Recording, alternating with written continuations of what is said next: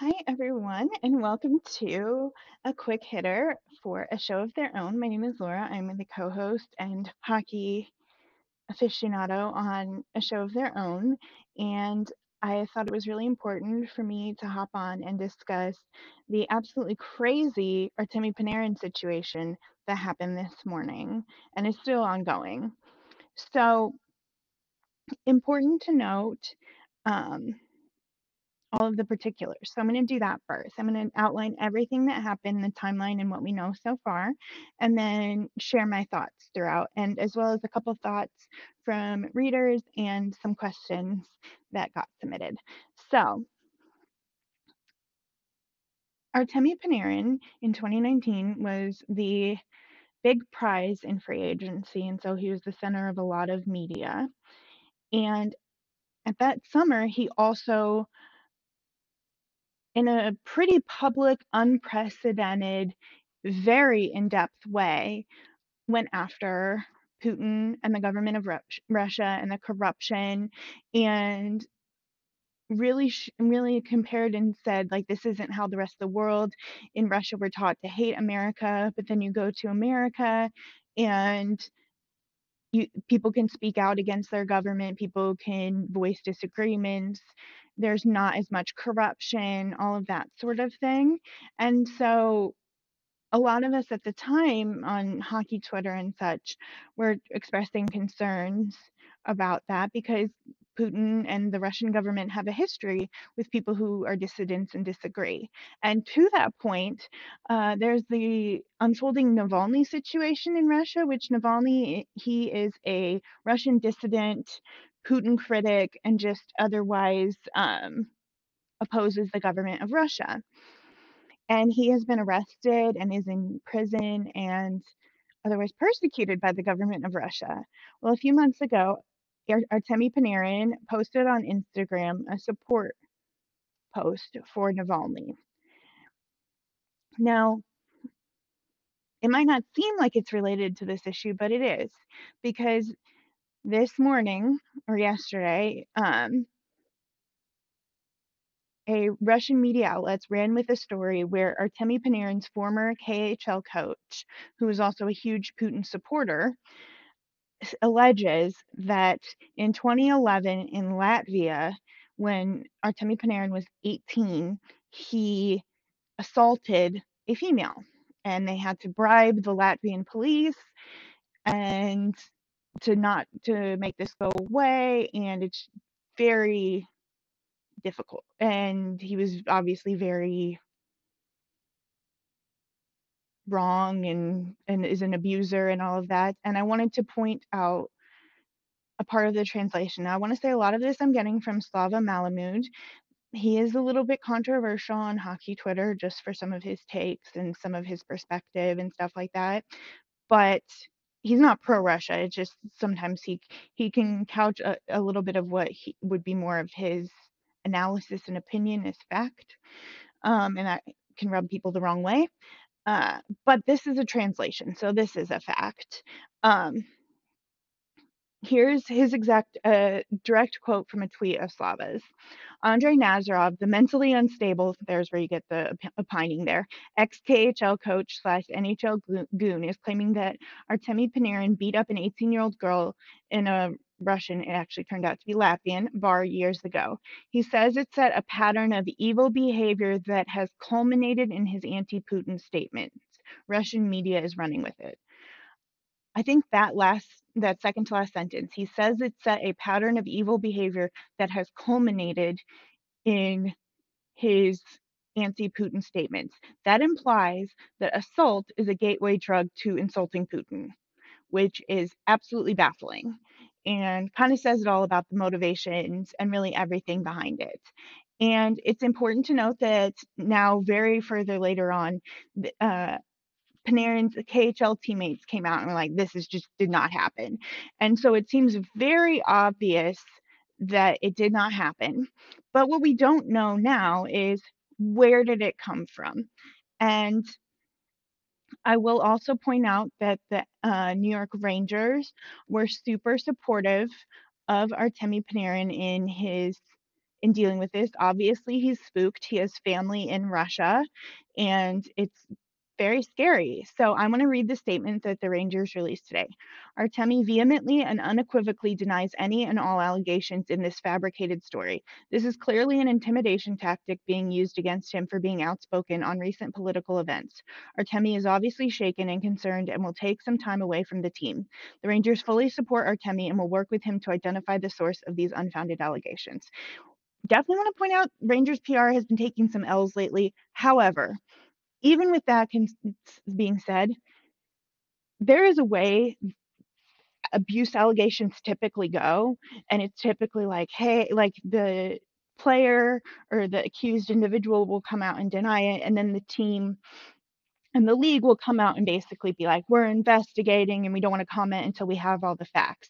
The fact that the same day the Rangers came out and said, not only is this false, but basically it's a political hit job and is trying to silence disagreement with Putin in Russia and all of that.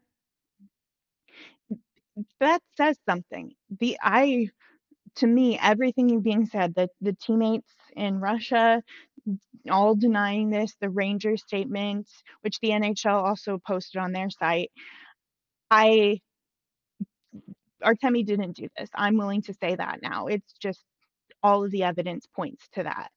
And so what that means is a Putin supporter, and we do not know whether Putin knew or directed this or whether this guy was just acting on his own or who was involved besides this coach. He used fake assault allegations to try to tear down someone for criticizing Vladimir Putin. How scary is that? Now, the reporter I talked about, uh, Slava Malamud, he said that he believes the motivation for Nazarov, who is the accuser, accusing Panarin of this stuff is to try to prevent Panarin from being on the Olympic team, which makes some sense because Artemi Panarin is arguably, and I don't even think arguably, probably is the best Russian player. Well, actually, arguably, Nikita Kucherov is probably the best Russian player, but he's hurt. But Artemi Panarin is right up there on best Russian player and right up there on best player in the NHL. He was a finalist for the Hart last year. He would be top 10 player on in the NHL on pretty much anyone's list. So he is a slam dunk for any Olympic team, which obviously the Olympics are in 2022. So that the motivation is to keep him off the Olympic team. And so that of course makes some amount of sense in the like motive behind it. I'm not saying it's a right uh that it's a justification, but I think it's definitely the motive. Um it definitely has so many broader implications than just hockey and just Artemi Panarin. And that's where I wanted to bring in a question that I received from Melissa on Tumblr. I'd love to know how Artemi, and the team move forward. Assuming this is retaliation for speaking out, how do the Rangers and the NHL handle it? Is Panarin's family safe? Does this have broader consequences for other players and a chilling effect on them speaking out? So there's a lot to unpack there. I think that Rangers have done well by this so far. I think the statement made perfect sense. And it was so great because not only was there a statement, but then in the interviews, they really stood up behind him and talked about how great he was and what a friend he is and how they stand with him. And so they've done a lot of support. I think we don't know what's going on behind the scenes with his family, so the family's safe. I honestly don't know, and I don't know all that's going on behind the scenes. And so I think until we know that, and until he's convinced of security for his family, his friends, and himself, and has worked this out, then I wouldn't expect to see him back, which is totally understandable. It's sad because then a completely false allegation is impeding his ability to do his job. And that's really sad and bums a lot of people out. It's a shame. Um, And to that end, of course, it has broader consequences because look at, even though he didn't do it and everyone knows he didn't do it, he's still having to stop and pause. And there was already a lot of, he was the only one, the only current Russian citizen. He did that interview in 2019 in Russia. He is a Russian citizen criticizing his government. Most of the only Russian criticisms you will see in the NHL in history are people who defected from Russia or the USSR. You won't see current citizens really standing up. And so it was already pretty rarefied territory to begin with. And then on top of that, to have this be the reaction to it, what I think is the interesting thing, there's players who are very pro Putin for whatever reason. Most notably, Alexander Ovechkin, who started the Putin team when Putin was running for re-election, which is like sports figures who support Vladimir Putin, which very unfortunately Evgeny Malkin of the Pittsburgh Penguins was also a part of. He did not start it, he was not the head of it, but he was involved in it. And so, really, there's primarily two kinds of Russian players right now. There's Russian players who support Putin and are pretty open about that. And then there are Russian players who just keep quiet. And I think Alexander Radulov is a great example of that because he liked Artemi Panarin's post about Navalny. And it was caught by a reporter as like, hey, some Russian players liked this post because honestly, that's a big statement from people who we don't hear anything from. And then immediately Radulov goes in and unlikes it. And so, I mean, right then, that was before the accusations and everything. There's a chilling effect right there. But I think you can't even, like, what's happening to Artemi right now can only make that worse. And not just from the players now, because I would think most of the players, especially your older, more established players, probably weren't going to say anything. Obviously, people can change, but they're pretty established. But your young, fresh people in the league, and also your voices of the future, your people in the KHL right now, your teenagers, those sorts of people, what are they going to say? And probably nothing. And that's where most of the Russian players fall in, is not saying anything. And I honestly, it's easy for us to sit back here in judgment of that. I have no judgments of that because it's terrifying. Look what's happening to him. And so I think all of this underscores how brave he was and the risks that he was taking, and also the latitude that we have to give Russian players who don't support Putin but don't actively speak out against him and that sort of thing. I also think if you read, and it's really good to read Artemi's first interview when he spoke out against Putin in 2019, because he was talking about some of the indoctrination that happens in Russia to like hate America and stuff like that. And one thing I wanted to caution against, and I hear it a lot, and it was primarily Don Cherry, which thank God he's not on Hockey Night in Canada, but you do hear it. There are these stereotypes of Russian players. People speak down about Russian players and have these kinds of judgments. And when you otherize them in that regard, then it doesn't create a very good space for them if they don't like Putin, if they're looking for a new home. And so I think it's kind of important to have a lot of empathy and to just think of all of their that they're going through, and remember all that Artemi is going through when you think about and talk about other Russian players. Um, to that end, I think it's very important to notice that not only that the person that the Rangers sent out to discuss this was Ryan Strome, who is a more veteran player and also from North America.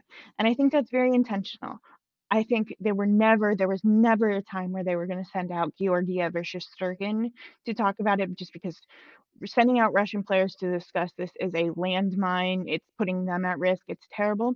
But I also think it's of note that they didn't send out Mika Zibanejad, who would have been, I think, the one a lot of people would have thought. But Mika Zibanejad is Swedish, and I think they wanted to send someone where there was a whole ocean between them and Russia. And I think that's pretty smart. So just an interesting little addition to an observation. Um, I did also want to read one comment that uh, came into my Tumblr that said, "It's weird to me that this came out after he voiced his support for Navalny," and basically saying this was before, like, I had seen all of the confirmations that his teammates from Russia and all of these different people are corroborating that this didn't happen. But even before that, a lot of us were suspicious because of the timing. It's not just because of the timing, because of the timing and because it was used to make a larger point about him insulting Putin. If he just came out with this accusation and didn't include Putin in the statement at all or politics, I still would have been a little suspicious just because of who that guy is. But I don't think it would be as much of like most people right when this came out were like, I'm gonna be surprised if he did this. We all have to say like if he did it, blah blah blah. But I think at the time we all were like, I don't think he did this, and I'm confident, like I said, saying right now that he didn't, and it's just a real shame. I think you also have to acknowledge just what a shame it is for victims of assault to have assault used in this way. It's sad.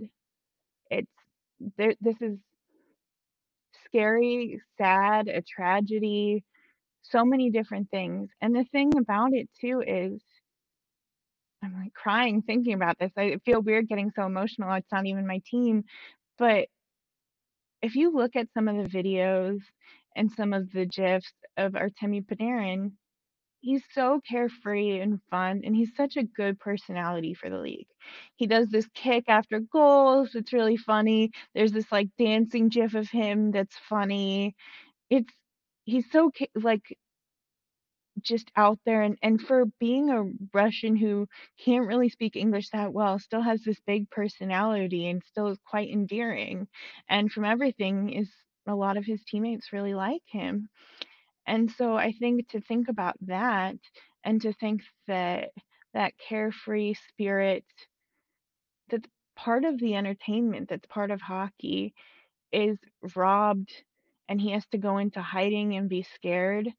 It's like a loss of innocence almost, not saying that he had innocence to be lost because clearly I think his eyes were open, but it robs him of that like childlike joy that I'm so used to seeing watching him play. And it's just sad on so many levels. And I feel so bad for him and his family. And I mean, there's nothing to call this but a travesty and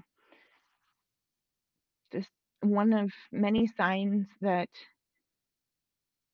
Russia needs a lot of reforms. In a way, not in a way, like pretty obviously, this proves a lot of what he was saying.